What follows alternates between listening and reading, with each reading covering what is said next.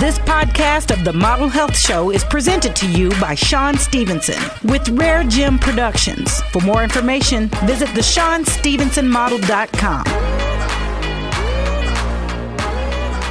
Welcome to the Model Health Show. This is fitness and nutrition expert Sean Stevenson, here with my lovely, superb co-host, producer extraordinaire, Jade Harrell. Woo-hoo.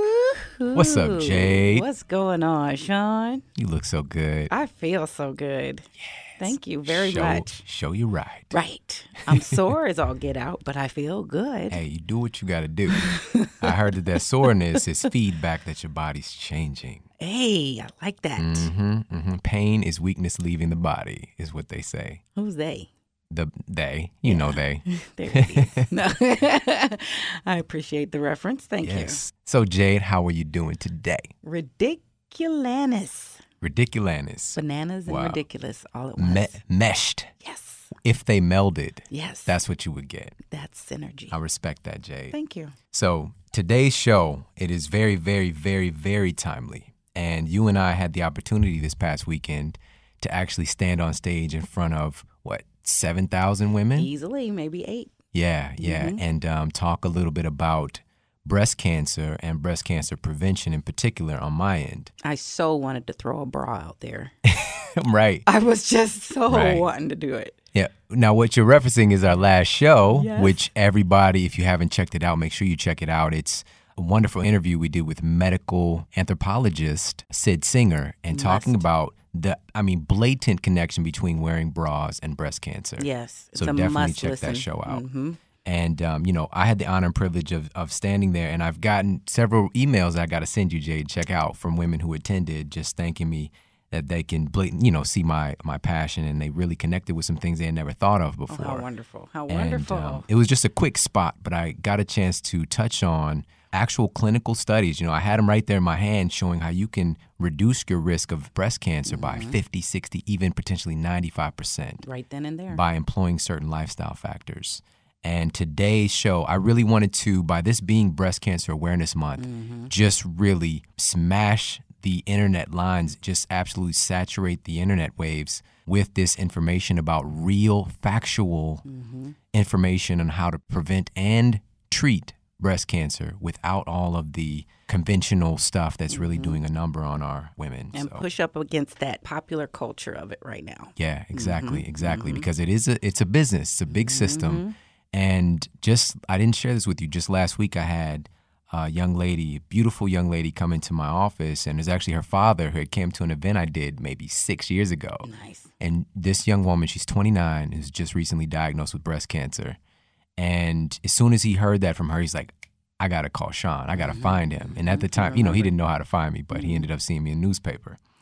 And so she came in, and it was just so amazing to see. I guess amazing wouldn't be the word. It's more so shocking and scary, the lack of understanding that she had about this disease. When she was diagnosed, it was basically she wasn't given any type of information on how it happened, Right. Or what it is.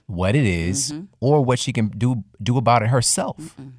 Definitely not that. She became Here's a victim. what we need to do to you. She became a victim, and what really hurt me the most was to hear that her doctor told her that she had a year to live. Oh, come on. Told this young woman with 3 children that she had a year to live. Okay.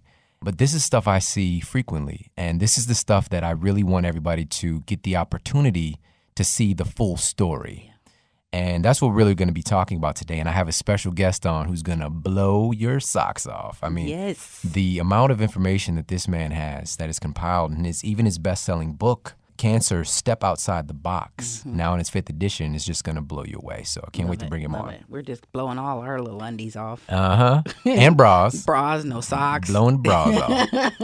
So before we get started and get into the show, we got to give a shout out to our sponsor. What's good, sponsor? Perfect Supplements. PerfectSupplements.com, the industry leader for whole food nutrition. This company, the integrity is just That's the most important thing that I see with this company. They really go above and beyond to make sure that you know where your stuff is coming from. Right. Number one, there's no binders, no fillers. It's all organic. It's all done at the highest level of integrity. Mm-hmm. And I really appreciate about this company because I spent many years, I've tried hundreds and hundreds, maybe even thousands of different supplements at this point to experiment on myself for my clients. Crazy. I don't do that now. I was going to say, please don't do that no more. I figured out the stuff that works and I just stick with it. But to find companies that actually will show you a certificate of analysis for what's actually in their spirulina, for example, is just... Oh, my gosh, yes. Yeah, it's just so amazing. So that was one of the roughest journeys in trying to find a good source for that when you introduced that to us, and we're finding out all the different places it was coming from and what was added and what it was exposed to. It was like, phenomenal. Get off my spirulina. My spirulina. Yes. So we've got Perfect Spirulina is one of my favorite products that they carry. And what we're getting here is a complete protein, upwards of 71% protein by weight, loaded with beta-carotene, the chlorophyll, a very rare nutrient that a lot of people are not familiar with yet, called phycocyanin, is found in spirulina, and it gives it this blue pigment. It's like a blue-green color. And phycocyanin has actually been clinically shown to stimulate stem cell production. Okay, so what does that mean, Sean? Right. Stem cells basically... But you don't have to grow babies to do it. Right, exactly. Stem cells basically become anything that you need them to become. So if you're needing to regenerate some liver tissue or some bone tissue or build your blood, stem cells can become anything. They're like body's tofu. I guess so. So, I get it. It can be melded. Come on along.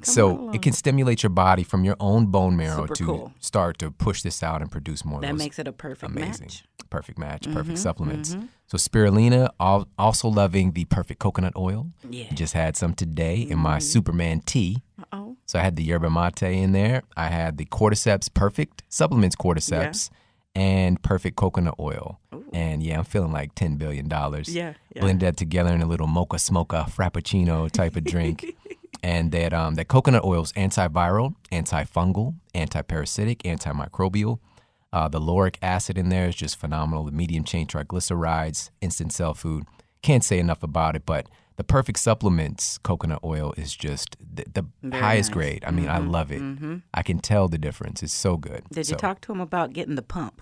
The pump to be able to just draw out, dispense 5 gallons of coconut oil. I need it in my house. Perfect supplements. Listen up. Good stuff. So everybody who's a fan of the show, I really appreciate you. So that's why we got you guys connected with a 10% off your entire purchase from perfectsupplements.com. When you get to your shopping cart, just enter the code MODEL101, MODEL 101, to get 10% off your entire order. Nice. All right, just to say we love you. Yes, and we do. I love you, baby. Love All right. you. So let's go ahead and bring on our special guest and get into the topic of the day. I'm ready to lose my socks.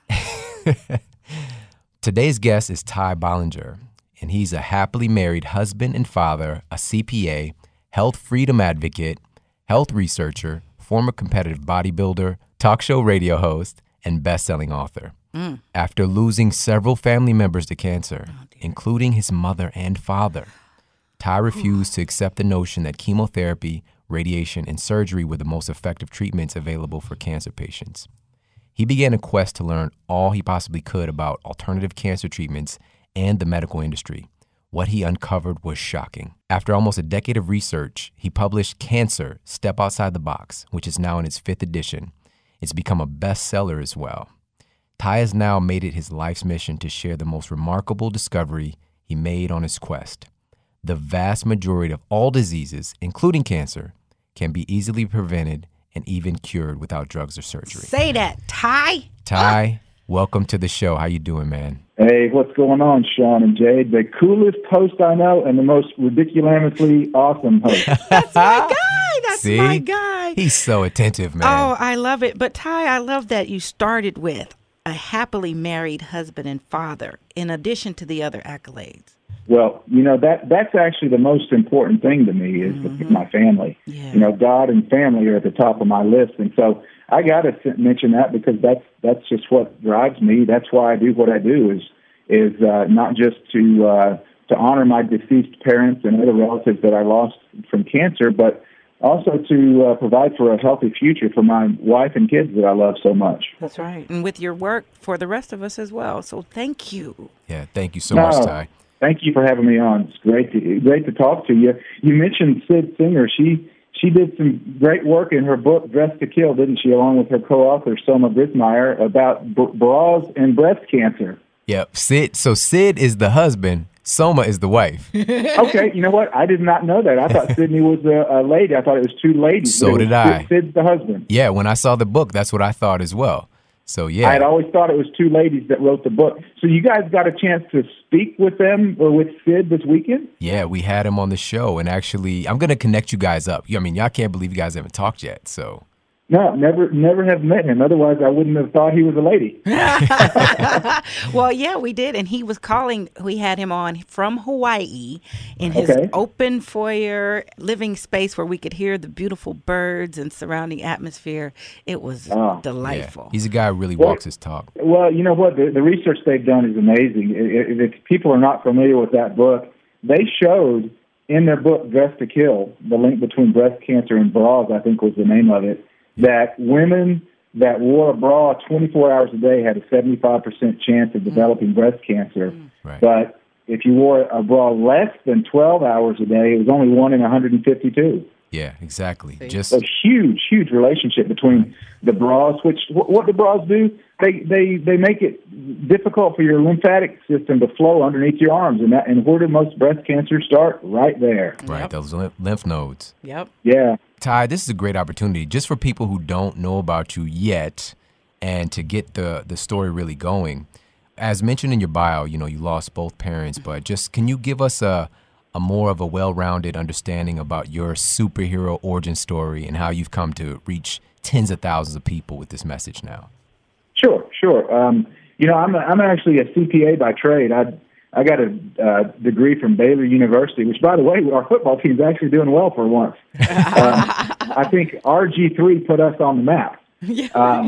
But anyway, so I'm a big Baylor fan. I went to school there, and I got a master's in taxation there, actually. So I'm a CPA. I do taxes, and I do tax planning and that kind of thing. Most of my time now is doing what you guys do, pursuing health and speaking to people about health and helping people to be healthy. But my training is actually in accounting and tax. So one of the things that I did while I was in graduate school, getting a master's in taxation, was I learned how to take the Internal Revenue Code and to simplify it so people could understand it, because it ain't exactly crystal clear when you read through the code. So I took that training and I applied it to cancer treatments after my father died. My dad died July the 25th of 1996. He was diagnosed with stomach cancer July the 1st. And he died 25 days later. I'm so and I just didn't understand how a man who was healthy, all he had was stomach pain, could die in 25 days. It turns out that the surgery that they did upon him, that they performed upon him to take out the cancerous tumors that they found, actually killed him. The surgery, he bled to death, and he died from the surgery. Unfortunately, that's a common occurrence, dying from the treatments for this disease. So after Dad died, I lost grandmom, two granddads, uncle, cousin, eventually my mother. I was losing everybody in my family. So I began to do a lot of research on cancer and treatments for cancer, because whatever they were doing really didn't seem to be working all that well. They're all dying. Right. And what I discovered is that the treatments that are deemed the standard protocol for conventional wisdom, for lack of a better term, conventional medical wisdom, that's kind of like an oxymoron, isn't it? Right. Conventional wisdom. Right. But the treatments that are popular, they don't work. And the treatments that are not very popular and are not very well known work a lot better. And I just want to get all this information together in a book, so I started compiling information and ended up publishing my book in 2006, really as an effort to honor my parents that were both deceased from cancer, and to get the information out there for everybody else, so that when they are diagnosed with cancer, which according to the World Health Organization 2010 report, 1 in 2 men alive today, 1 in 3 women today will face a cancer diagnosis. So that's a lot of people out there. 41% of people alive today, if you shake down the numbers, will be diagnosed with cancer. I wanted to get the information out there for them so they could have a good choice, whether they want to go conventional or whether they want to go, alternative, or whether they want to go comprehensive, kind of a mixture of the two. At least they'll have the information in their hands so they can make a good decision. So that's that's my goal, is to get the information out there and let people make up their minds for themselves. Wow.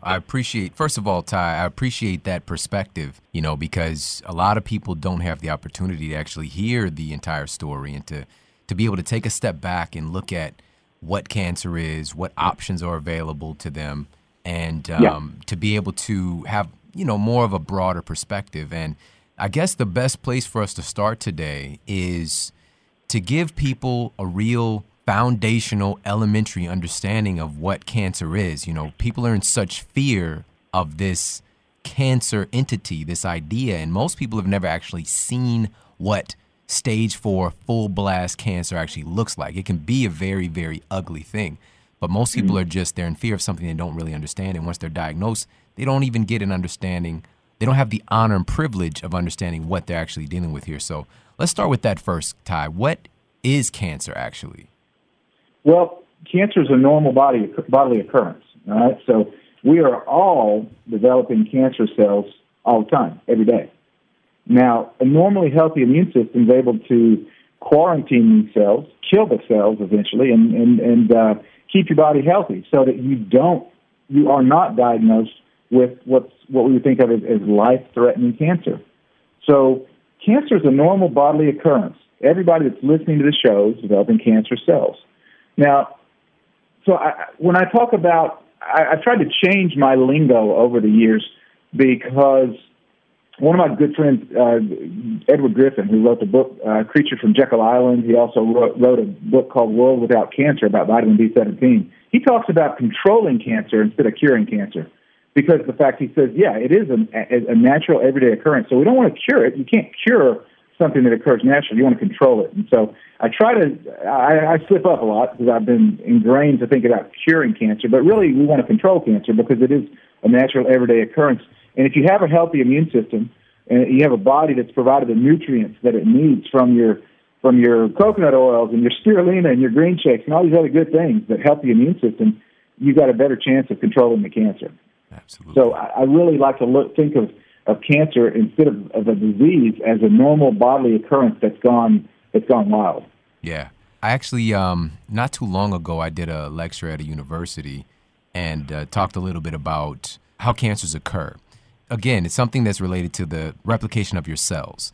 And eventually your cells hitting that Hayflick limit, which they're supposed to undergo a programmed cell death called apoptosis. Yep, apoptosis. But cancer cells don't do that. They're kind of like these immortal cells. It's very, very strange.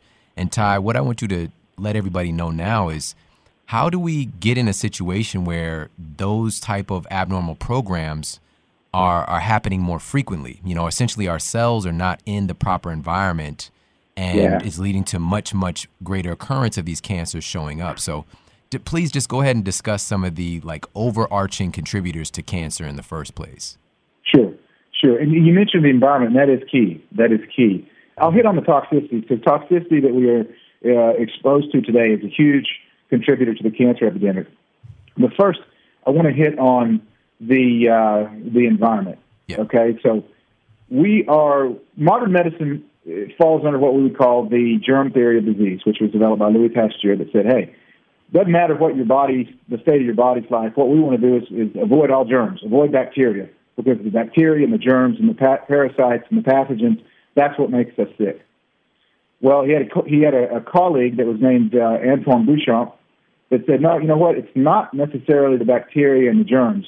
It's the state of our internal terrain that determines whether or not we get sick. Because, hey, look, you go to an office today, and we're getting here close to flu season. So what's everybody going to do? They're going to go out and get jabbed with the flu shot so they don't get the flu. Well, when there's going to be people that have the flu all over the place, and they go to work, and they're going to go to work sick. Well, let's say you got a person that goes to work with full-blown flu, just sneezing and hacking all over the place, running a fever, and he or she is sitting in an office that's got 20 people. Well, you know what? Probably only going to get 5 or 6 of them sick with the flu. The other 10, 15, whatever, not going to get sick. Why? Is it because they were exposed to different flu germs or flu bacteria or flu viruses or whatever you want to call it? No.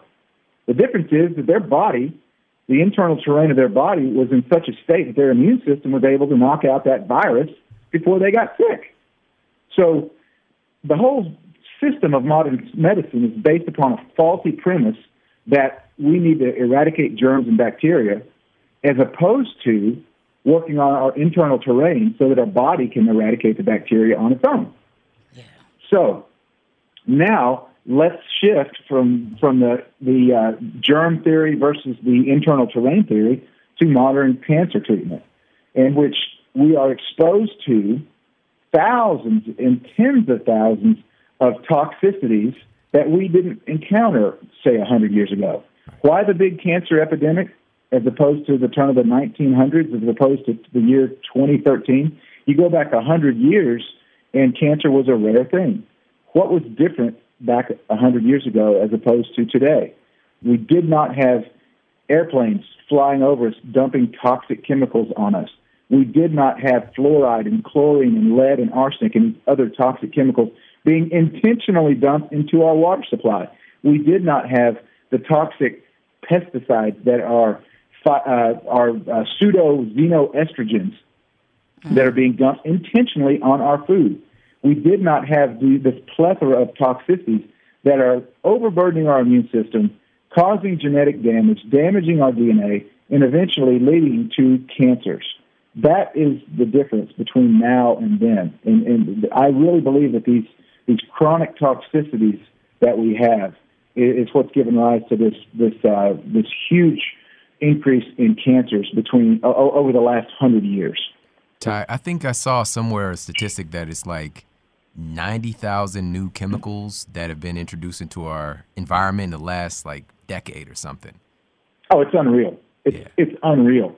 So, your body, your immune system is so busy fighting all these chemicals, fighting off all these toxicities so that you stay alive, that sometimes there just is nothing left for your immune system to hit what's already going on in your body, and which is cancer. Cancer cells are being produced all the time. So you have somebody that's got an immune system that is fighting these toxicities, fighting these chemicals, trying to stay healthy, and you've got that same person that instead of drinking green shakes, instead of taking coconut oil, instead of taking these, clean whey proteins, we love whey, we love organic vegetables, instead of providing your body with these nutrients to keep it healthy, you got somebody that's going out and eating fast food, eating hydrogenated oils, lots of sugar, lots of sodas, and that immune system is being compromised by the food that they eat as opposed to the immune system being built up by the food that they eat. Man, they're not playing with the full deck.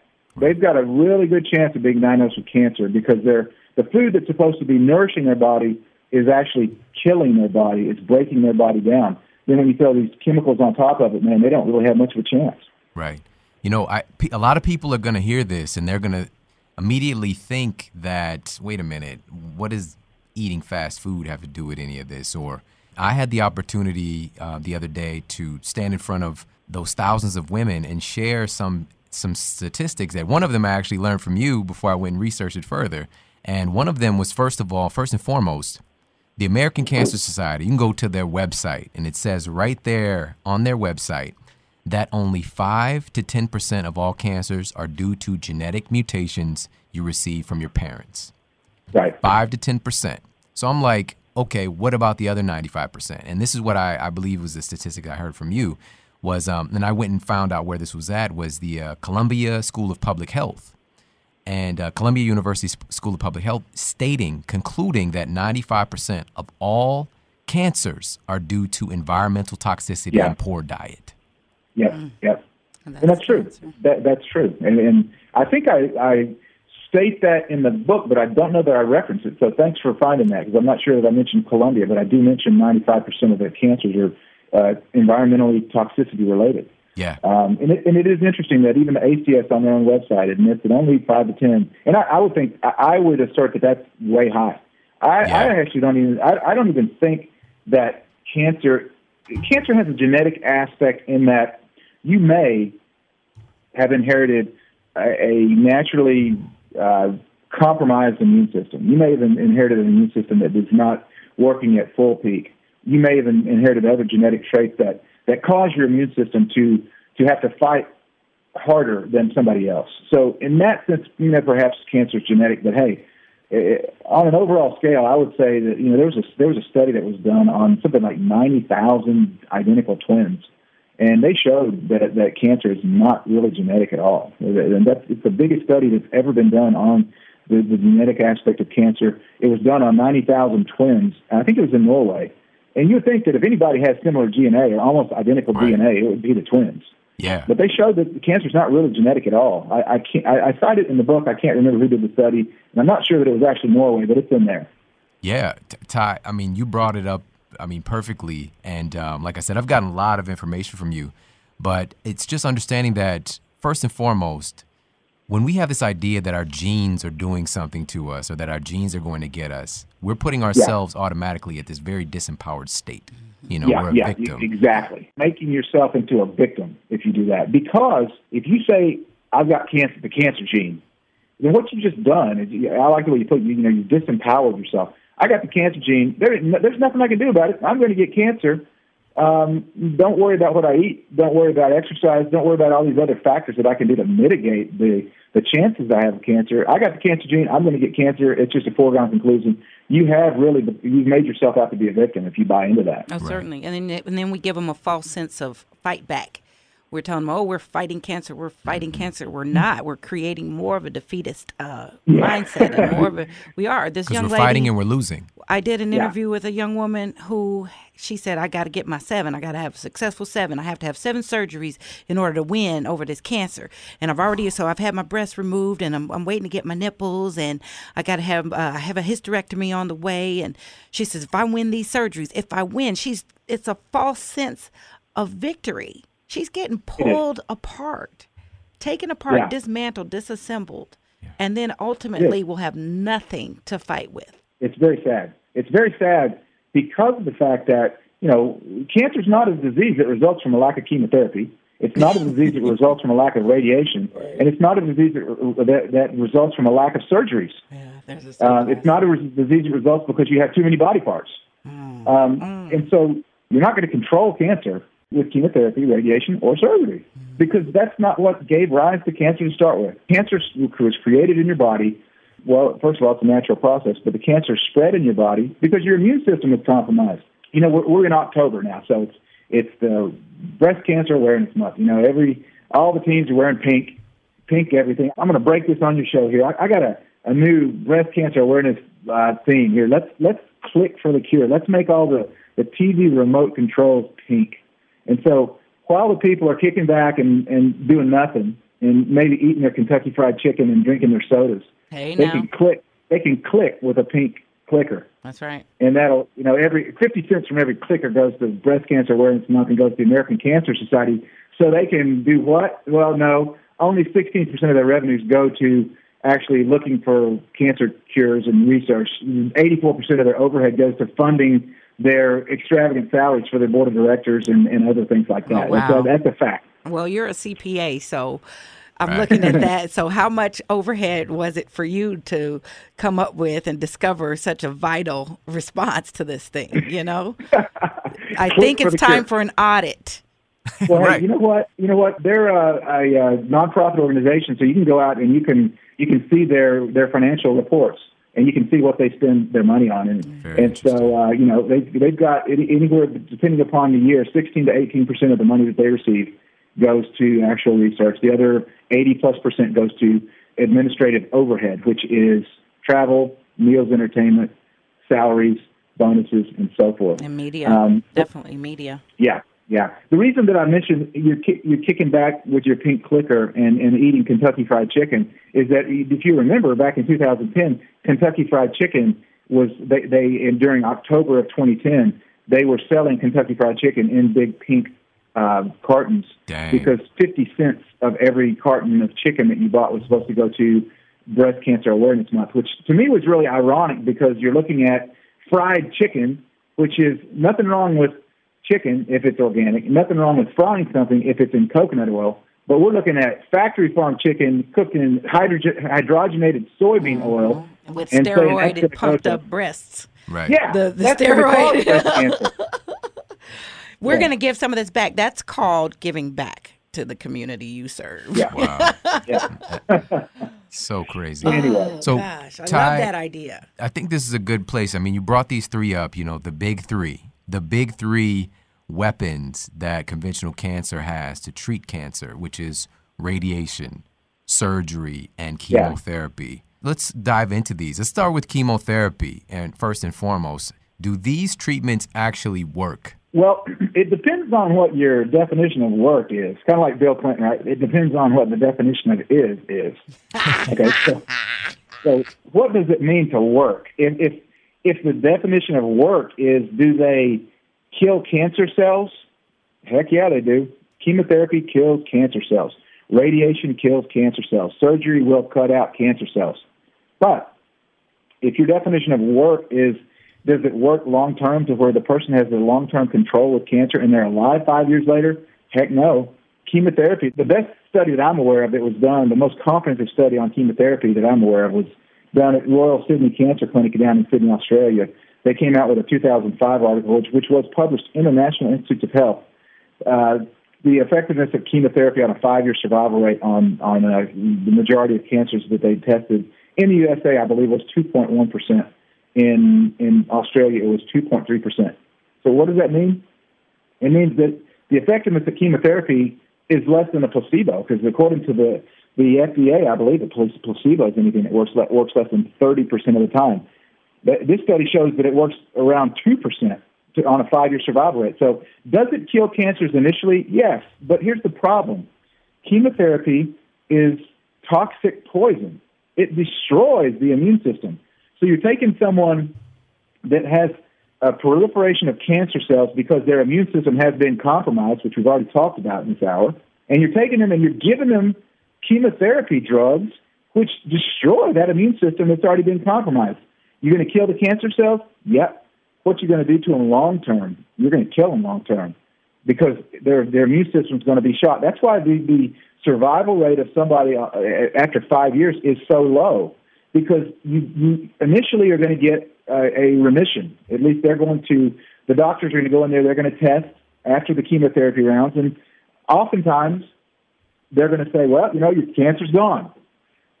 Come back 18, 24 months later, and that person that may have had breast cancer, and they got chemo for and radiation just to make sure, and remove that breast just to make sure, you're going to come back 24 months later, and that cancer is very likely going to have spread all over their whole body. And now they've got metastasized lymph nodes, they've got metastasized pancreatic cancer, liver cancer, and so forth, because the chemotherapy killed the cancer cells up front, but also killed their immune system. And that's why you're rarely going to get a long-term control for cancer by chemotherapy, because it destroys the immune system, which is our own natural protection against the cancer. Now, Ty, where did this whole concept or treatment of chemotherapy, where did this originate? Well, the first chemotherapy drugs, they were tested after World War II because the doctors recognized that the mustard gases that they used to execute the Jews and other people, the other dissidents in World War II Germany, actually killed cancer cells pretty well. They were testing it, and I'm not sure exactly how the test went. I don't know if they were doing autopsies on the inmates that were executed, that were murdered, or how that happened. But the initial tests on chemotherapy were as a result of doctors seeing that this mustard gas that they used was actually cytotoxic to cancer cells. So the first chemotherapies, and still, all of the chemotherapies that are used now, they're all cytotoxic. They kill cancer cells, but they're also not selectively toxic. And see, that's the problem. Why did the prisoners die in World War II in the gas chambers? Because the mustard gas killed all cells indiscriminately, and that's what chemotherapy drugs do. They kill the good cells and the bad cells. And the theory behind chemotherapy is, hey, maybe we can kill the bad cells before we kill you. Right. To me, that's not very good. That's not very good hypothesis upon which to operate. Collateral damage. Yeah, that's just. That's just bad science right there. It's horrible science. Yeah, but you know what? The therapeutics of chemotherapy have never been something to be proud of. It's always been kind of like a backroom deal, right. And that's why chemotherapy. That's why chemotherapy is. I think that's why it's so popular, because we've never really looked at the science behind chemotherapy. We're just told that it works. But heck, in the 1980s, there was a doctor that was named Ulrich Abel, and he was from Germany. I believe he was an epidemiologist. And he did the most comprehensive analysis that's ever been done on chemotherapy. Literally, he contacted over 350 medical schools worldwide.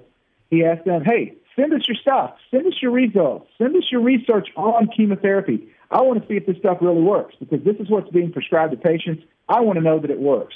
He was not going out to disprove chemotherapy. He was actually going out just to see what the effectiveness was. Well, after he looked at the results, he was probably the most versed scientist in the world on chemotherapy, and he published his results in the Lancet, the medical journal Lancet in 1991, I believe. And he said something to the effect that the success of most chemotherapies is appalling. There's no scientific evidence that it helps with the majority of cancers. And the quote that I remember is that chemotherapy for malignancies is a scientific wasteland. A scientific wasteland. This is the standard procedure. Treat people with what the most knowledgeable scientist in the world calls as a scientific wasteland. Of course, that nobody ever quotes the study. It was buried. The medical journals did not carry it. But that's what Dr. Abel said 20 years ago about chemotherapy. Wow. You know what, Ty? I mean, I'm sick of it. I'm sick of seeing women destroyed. I'm sick of seeing men destroyed, kids destroyed by this Neanderthal type treatment, and we just accept the fact that, oh, I've got cancer. This is what we do. We go through chemotherapy and it destroys us. And we sit back and we watch and try and support our loved ones that are going through it. But we just sit back and we picture something that is so grotesque and damaging to a human being as being the way to go, instead of something that brings vitality and life to their body, creating an environment of wealth and health and happiness within them, and watching what that can do to cancer. It's this very backwards thinking, and I'm pissed. I'm tired of seeing this. You should be. It's cruelty. It's cruelty. We wouldn't stand by and watch someone pick a person apart and not stand up and say something. We wouldn't. No, and look, let's talk about a couple things. I'm glad you brought that up. Let's talk about pets and children. If somebody did this to a pet, PETA would be all over and they'd throw the person in jail. Mm-hmm. Right. Okay? If they did to a pet what oncologists regularly do to people, that oncologist would be thrown in jail. Mm-hmm. All right? That's just a fact. Okay? And I'm not saying that that's not a good thing. I mean, you shouldn't be cruel to pets. I'm not saying that. I'm just saying it's a double standard. It is. And let's look at children, okay? There was an article that Mike Adams posted a couple days ago on Natural News about an Amish girl up in Ohio that is being forced against her parents' wishes to undergo chemotherapy, okay? They are forcing a little girl to undergo chemo. No. This is not the first time. This is becoming standard procedure. The effectiveness of chemotherapy is appalling. I've already gone over those statistics. I'm dealing right now with three other families that are having their children forced to do chemotherapy against their wishes because that's the standard procedure.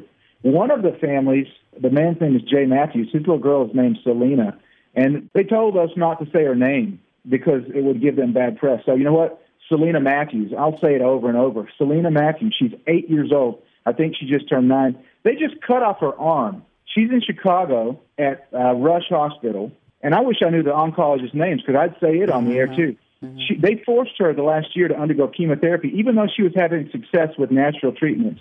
They kidnapped her from the parents. They said that if you don't let us do chemotherapy, CPS will come in and not only take her, they'll take your other children. They forced her to do chemo for a year, which resulted in her losing her arm, which they just chopped off on Monday. Oh, gosh. Okay? These are criminals. They should be prosecuted for doing this to this little girl. And this is happening all over the country right now. It makes me disgusted. Yeah. How old did you say she was? I believe she's 9 now. Yeah. Well, this brings up a very important point that, especially when it comes to our children, as parents, we're the protectors of our children. Yeah. And, when we get into the real meat and potatoes of the situation, Ty, we start to see that, there's a lot of government intervention when it comes to, kids when they actually have cancer. Because we can't, at this point, fight face-to-face with this system. We want to put ourselves in a position where cancer is not an object in our lives in the first place. Right. Because once it gets to that place, I mean, it can get very, very ugly. I mentioned at the beginning of the show, it's a 29-year-old woman, 3 children, 5 radiation treatments already. What about this radiation treatment? What's going on there? Well, I mean, radiation causes cancer. Right. That's not even up for debate. Radiation causes cancer. So why are they using radiation to treat cancer then? Well, because in the doses that this is the official story, okay? But in the small doses that they have to use, that it'll actually kill the cancer without harming you. Problem is that radiation is cumulative, okay? Right. That's why I recommend against folks going through the full-body porno scanners in the airports now with the TSA that likes to grope people's crotches, by the way, especially if you're an old granny or if you're an infant. That's why I recommend against that, because radiation is cumulative. And so the idea that we can somehow kill the cancer without hurting the host, which is the patient, is really absurd. Dr. Mercola posted a couple, I think it was maybe a year and a half ago, the fact that the radiation from CAT scans, from radiation treatments to cancer, from MRIs and so forth, causes 30,000 cancers a year. It's a well-documented article. So it's not really up for debate that radiation causes cancer. The whole problem is this. Modern cancer industry loves to treat tumors, but the tumors are a symptom of the cancer. So, for instance, let's say you undergo radiation, and you radiate this tumor, and you kill the cancer cells in the tumor. Did you do anything to assist your immune system so that in the future it can fight off the cancer, which it needs to do, right? Because we're still being exposed to toxicity every day. Did you do anything to help the immune system? And the answer, of course, it's a rhetorical question, is no. So when we're poisoning someone with radiation or chemotherapy, you may get an initial reduction in the tumor size because you are going to kill the cancer cells. The radiation can kill cancer cells. I mean, it kills cells indiscriminately. It kills all cells. So you're going to kill the cancer. The problem is, because of modern medicine's infatuation with treating symptoms, which is the tumor in a cancer patient, as opposed to getting to the root cause, you're not going to typically have a long-term control for the cancer because you did nothing to treat the underlying cause of that sickness. And whether it's radiation or chemotherapy, right, neither one of those do anything to treat the underlying cause, which is a compromised immune system. Right, right. This takes me back to what Sid Singer was saying, that it's, if you look at the analogy of like a MASH treatment facility where we're in the middle of a war, we're bringing folks in to triage, and we're basically, with this system and the way we're going about it, we're basically fixing them up to send them back out there to fight the same death-causing kind of war. Right. And then, of course, if you ask physician, what do we need to do to actually prevent all these people we have to patch up? I mean, like in the war. In the war, that's the only solution, you know, but we're not thinking in terms of that. So I'm really appreciative, Ty, of you bringing up and just helping people to understand, you know, we're using cancer-causing treatments to treat cancer. You know, it's just kind of silly. And for people, before you just go and jump into having radiation therapy done, just consider that there is another side to the story. It's not that this is the appropriate thing. It's just that this is the tool that they have, you know. That they choose to use. Right. And I want to talk about this really quickly, too, is that oftentimes, you know, my clients over the years and just people who I've met and had the opportunity to talk with, even, you know, many people who are successful now out there talking about reversing their cancer and they're out spreading the word about it, is that when you are diagnosed with cancer, immediately, like a snap of the finger, it becomes like a doomsday report. You know, we've got to do this, we've got to do that, we've got to get you set up for chemotherapy. And it's just automatic. It's such a whirlwind, and just they just immerse the person in all of this death and treatment immediately. They don't even give them an opportunity to breathe and consider other things. Right. That's a great point, Sean. That's a great point, because that is the typical response from the cancer industry, is to create fear. You know, and what's the old acronym? False evidence appearing real. So they are going to create fear. That is standard protocol, because they want you to do the treatments. Right. They want you to get start the treatment immediately. I was doing and by the way, I was just thinking of this statistic. There's a former head of the American Cancer Society. His name was Dr. John Laszlo, I think. He did research, and he published in a book, I can't think of the name, that if you do chemo and radiation together, you have a 25-time more likely chance of having cancer reoccur. Okay? So I'm a CPA. I like statistics. Former head of the American Cancer Society. Put that in the book. You can look it up, Dr. John Laszlo. Okay. I was doing an interview a couple of years ago. I think it was on Coast to Coast AM. And I was talking about how the cancer industry gets you with fear. And they just captivate you with fear. And they throw you into their, like a line of cattle going to be slaughtered into their system. This guy, I said, one of the things they want is they want you to do expensive treatments. Sometimes chemotherapy costs $50,000 per shot. Well, I got an email after that interview from a guy, and he said, you know what, you actually undershot it. My mom was just diagnosed with cancer a few months ago. She was a healthy woman. We didn't know anything was wrong with her. She had no symptoms. She went into the doctor just for a checkup. They diagnosed her with stage 4 cancer, said she would be dead if we didn't do chemotherapy. Now, this is a woman that was seemingly healthy. She had no symptoms. He said it took 14 days to kill her. They did this experimental chemotherapy, cost $70,000 for one shot. She was dead as a hammer within 2 weeks. Wow. Okay? Now, you're a CPA. Now, if you were billing at $70,000 per hour, yeah. Can you tell me what that adds up to? Well, let me answer that question with a question. This will help the listeners to understand why natural treatments are suppressed. If you are in it for the money, which I'm not saying all doctors are in it for the money, but if you're in it for the money, what treatment are you going to prescribe? Are you going to prescribe a treatment that costs $70,000 a shot and doesn't work? Or are you going to prescribe a treatment that costs $9 for a bottle that you can use for a month and you might be in remission after that month? Just think about it. Just think about the financial aspect of cancer treatment. And I think that your eyes will be opened as to why certain treatments are prescribed and why certain treatments are suppressed.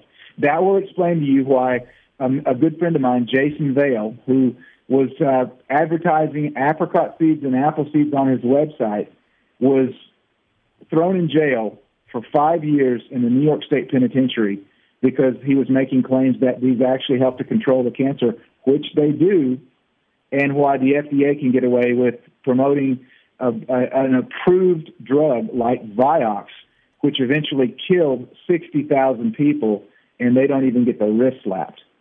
Right. So, Ty, you just brought it up. What's going on with those apricot kernels? What's in there? Tell us about it. Yeah, well, apricot seeds were one of the first treatments that I learned about when I was researching cancer after Dad died. It's actually called vitamin B17 or Laetrile or amygdalin. So this vitamin B17 molecule is present in apricot seeds and in apple seeds and other seeds of pitted fruits.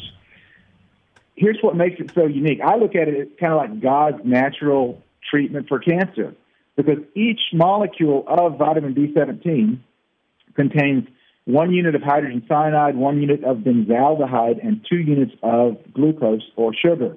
Now, in order for the hydrogen cyanide to become dangerous, it's got to be unlocked. So there's got to be an unlocking mechanism in your body. Well, that happens by an enzyme that's called beta-glucosidase, which, by the way, is only present in cancer cells.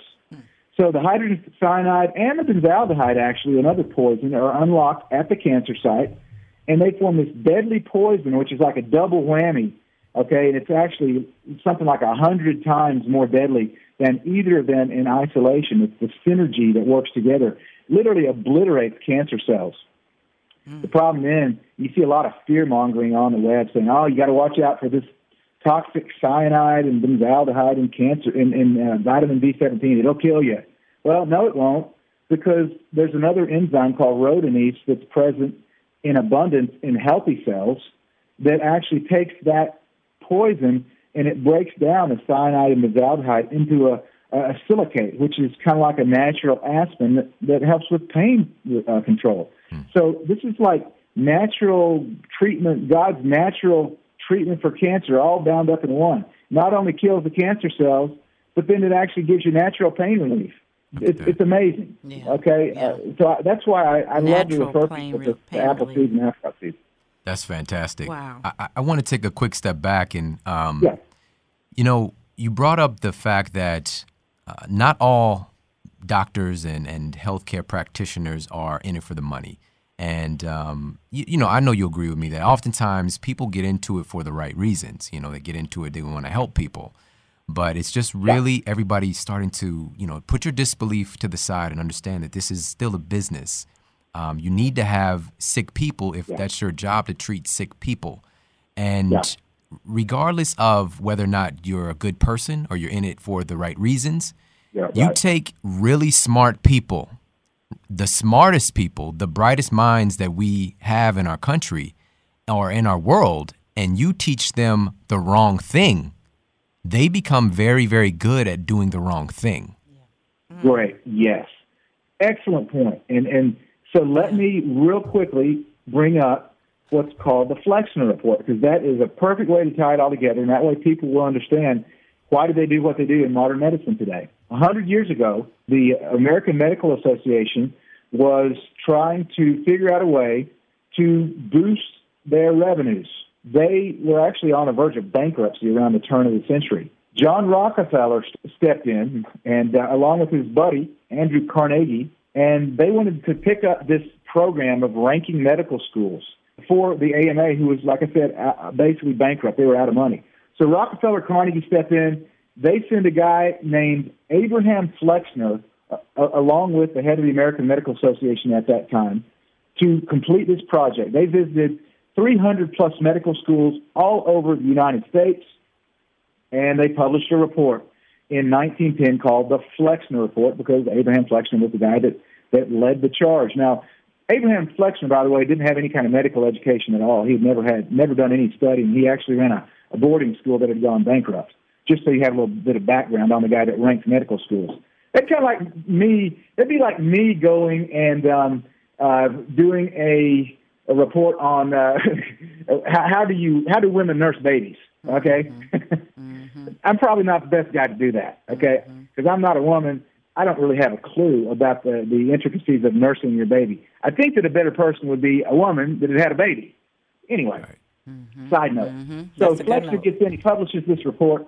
The report says the best medical schools here in these United States are the ones that are practicing drug-intensive medicine. Not in so many words, but the medical schools that received the high grades, according to this report, were the ones that were practicing drug-intensive medicine. Because why? The Flexner Report was funded by John Rockefeller, who owned chemical companies that later became pharmaceutical companies, and he wanted to not only monopolize the market, but he wanted to capture as much business as he could. And so he figured, hey, if we can get the medical schools to push our drugs that we were developing, we got a great supply chain. And so he did. And so the Flexner Report came out. As a result, the schools that were teaching natural medicine, homeopathy, herbalism, chiropractic, they fell by the wayside because Rockefeller sent $550 million in 1910 dollars, which is the equivalent of about $20 billion with a B dollars today, to the medical schools that were teaching sound medicine, which was what? Drug-intensive medicine. The other schools fell by the wayside. So within the next 20 years, the homeopaths, the chiropractors, the herbalists, the medical schools that were teaching these disciplines, they were no longer. And the medical schools that lasted were the drug-intensive medical schools that could then push the drugs, the chemicals that were created by John Rockefeller's chemical companies.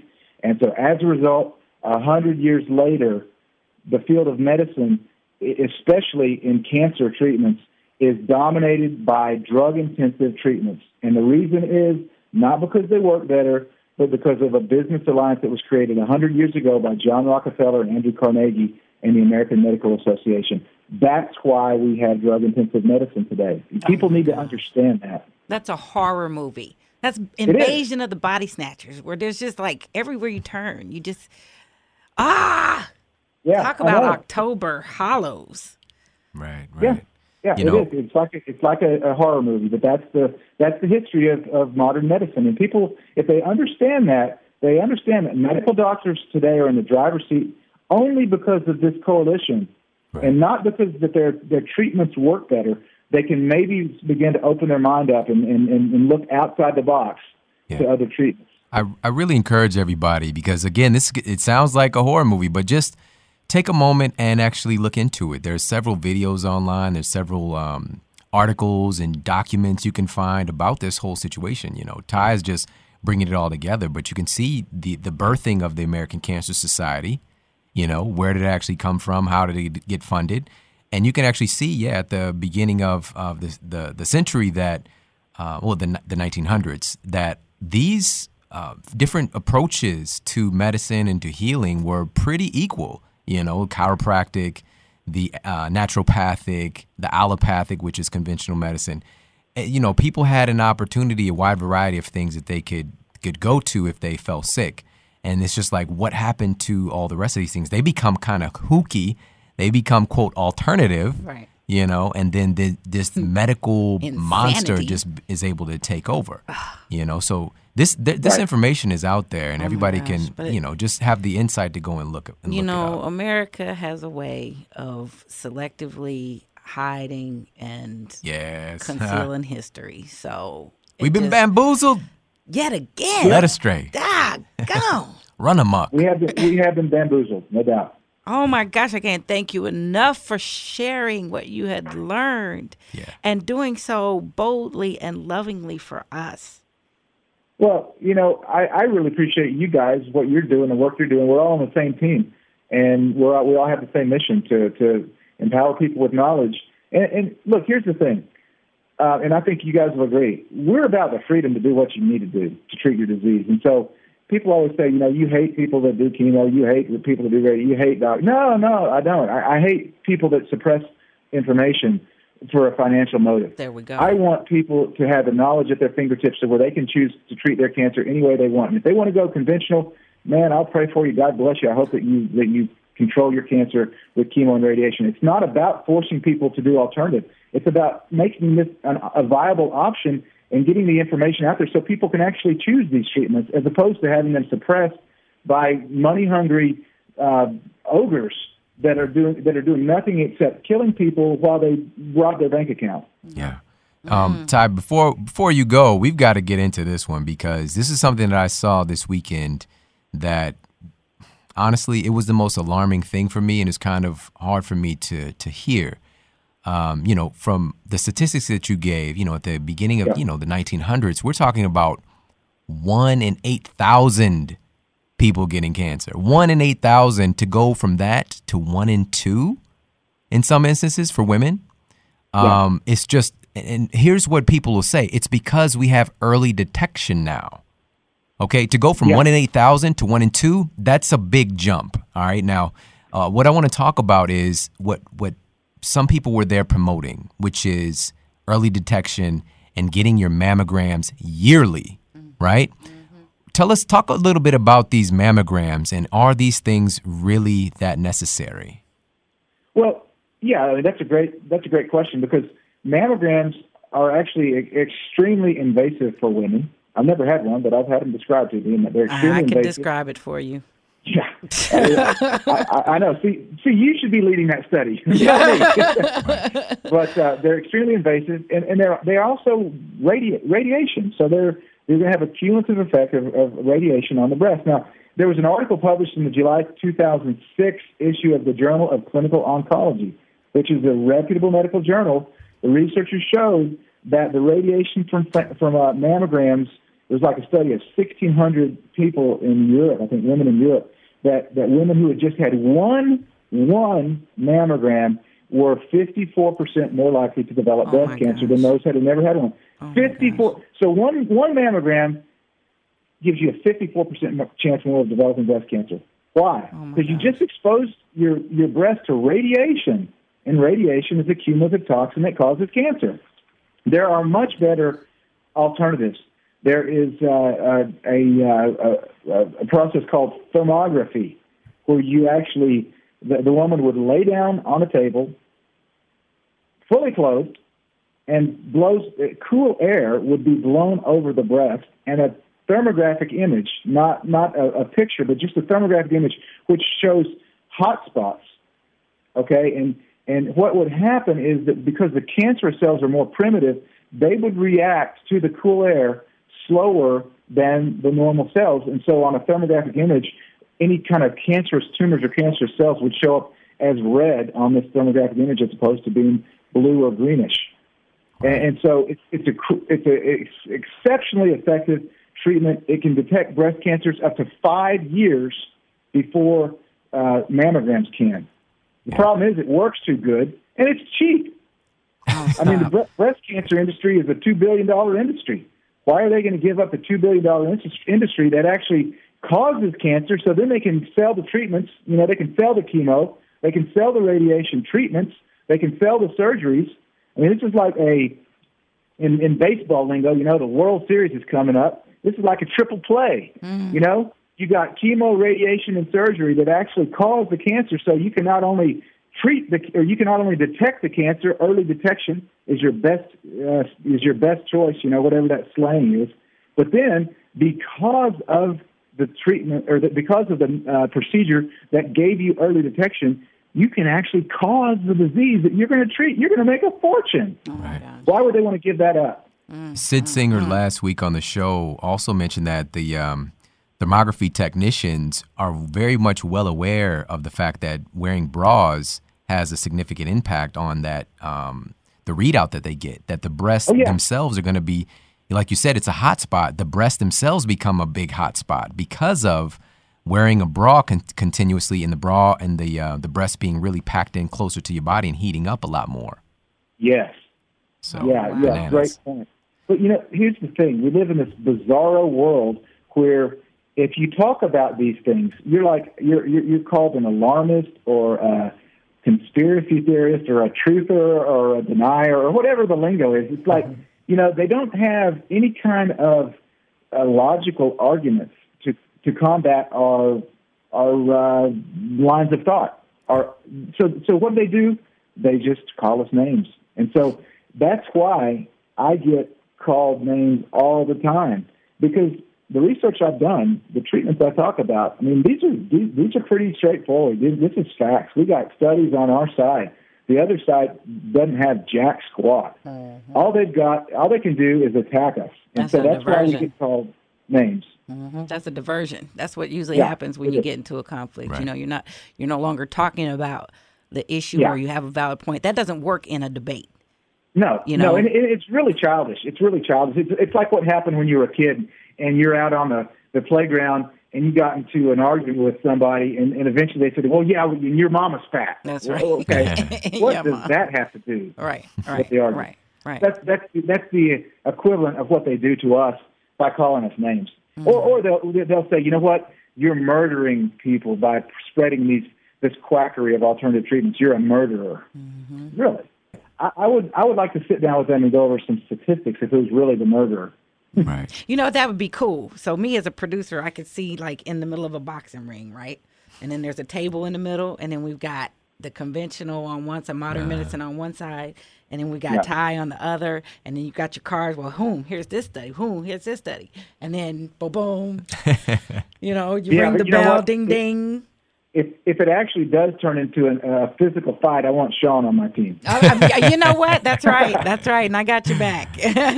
Right, Jake and Bra. She's got that look in her eye. Hey, I want both of you. I was already assuming that Jade was on my team. I want Sean too. I want both of you on my team. We'll take them on. Absolutely. You got it, Coach. Ty, before we go, we've got maybe 2 minutes here to really dive in and look at, okay, now that we know that there's this monstrous issue, what are some of the things that we need to do to actually prevent cancer? I'm just going to touch on something really quickly, then I want you to just go ahead and finish these points. From my perspective, I always take this three-prong approach, and it's essentially this peak performance trilogy, and it ties across the board. So one of those things is exercise and movement, and with that component as far as cancer goes, by you not moving your body, your lymphatic system is not moving, and thus the toxicity level in your extracellular fluid, your lymphatic system, your lymph nodes is getting congested and clogged and very, very dirty, creating an environment where cancer can show its face. So that's one prong. The other prong is your food, your nutrition, and this is how we interact with our environment. So what are you taking from outside the environment and putting in your body, and understanding that there are so many food-like products now in our supply chain that are proven to be carcinogens. So that's the other thing. And the third thing is sleep, and actually I might have been from Utah that I first heard this, that the World Health Organization has now said that shift work is now considered to be a class 3 carcinogen. Okay. Wow. So not sleeping. So Ty, can you hit those 3 things really quickly within the next 2 minutes? Yes. And I'll give it my best shot.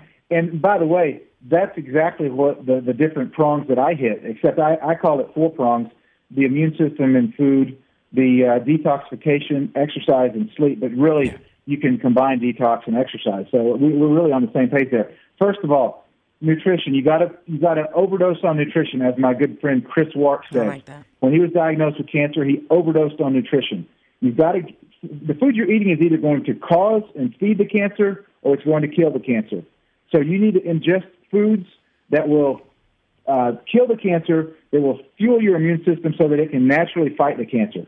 Number 1, you got to detoxify. Your body's toxic. That's one of the reasons that you have cancer, that you will get cancer. So you got to detoxify. 2 good things to detoxify: jumping on a rebounder every day to stimulate that lymphatic system, as well as, which I do on a daily basis, and I sweat in an infrared sauna. Now, I work behind a desk, so I've got to do that. I try to exercise every day because I'm sitting behind the desk like a lump on a log, okay? Lymphatic system has to be stimulated. The skin has to be stimulated to sweat, and so an infrared sauna, I sweat every day. That helps the detox and the lymphatic system. As far as exercise, you're kind of getting a double whammy with a rebounder, lymphatic system and exercise. I also do weight training and try to do a treadmill or run. But you got to get some exercise. Lastly, you're right, sleep is a key to treating. Melatonin secretion is a very, very potent anti-cancer. And if you're doing shift work, if you don't sleep well, if you leave your lights on, a night light, or if you leave your handheld device on that's got a light, studies have been shown, dozens and dozens of studies have been shown that inhibits the production of melatonin and can cause an increase in cancer. So those are 4 things that you've got to do: diet, good food, exercise, detox, and get plenty of sleep. Absolutely. And these are kind of just obvious, like commonsensical things, but the thing not is, when you've been living uncommon and senseless. The thing is, you know what? We're not doing it. You're right. You're right. They are common sense, but it's amazing to me how many people know that's what they should be doing, but they just don't do it. So I think the key is mental to all this. You've got to just be mentally directed. You've got to be so intense that no matter what I do, especially if you have cancer, I'm going to do these things. You've got to be so committed mentally that you do these things, because people are waking up. They know, hey, you know what? Most of this junk I'm eating is not good for me. I should be exercising. I should be sleeping more, but they don't do it. So really, I think it all stems from the mental commitment to do this. And if you're mentally committed, you can do this and you can beat cancer. That's my message to everybody, that there is hope. Unlike the conventional treatments or the conventional doctors that will scare you into a treatment, my message and your message to people is, hey, there is hope. Learn how to treat cancer naturally. It doesn't need to be a death sentence. Yeah, I guess, Ty, I always ask my guests what their model is. What is the legacy or example that you're wanting to lead? And that's exactly what it is. I just heard you say it, that there is hope. Absolutely. And cancer is not a death sentence. It's not. Cancer is a symptom of something else. Cancer is feedback that you need to change. Cancer is a detour sign from the road that you're going down. What? That's right. That's right. But cancer is like a check engine light in your car going off, and modern medicine treats it by taking a hammer and smashing the check engine light. Right. And natural guys and gals like we are treat it by getting to the bottom of the problem so that the check engine light goes off on its own. Absolutely. Yes. Ty, it's been an honor and a privilege having you on the show, and I appreciate it so much, man. So let everybody know where they can get connected to you and your work. Sure, and thank you so much, Sean and Jade. You guys are awesome. I'll come back on anytime. You just let me know when. People can reach me at www.cancertruth.net, CANCERTRUTH.net. Awesome. Well, you guys, everybody, you heard it here. This is the real deal. It's all about stacking the conditions in your favor. That's right. Flooding your body with anti-cancer nutrition, avoiding those things that are known carcinogens in our day-to-day life, moving our body, sleeping like a baby, and just living in reality of what's real and natural, so and that includes what you take in, what you listen to. Yes. What you listen to, what you read, what information you are allowing within. That's why you're listening to the Model Health Show. So thank you guys so much for tuning in. We'll talk with you soon. And make sure for more after the show, you head over to theshawnstevensonmodel.com. That's where you can find the show notes. And if you got any questions or comments, make sure to let me know. And please head over to iTunes and give us a 5-star rating and let everybody know that our show is awesome and you're loving it. Yeah. And I read all the comments, so please leave me a comment there. And take care, everybody. Promise to keep giving you more powerful, empowering, great content to help transform your life.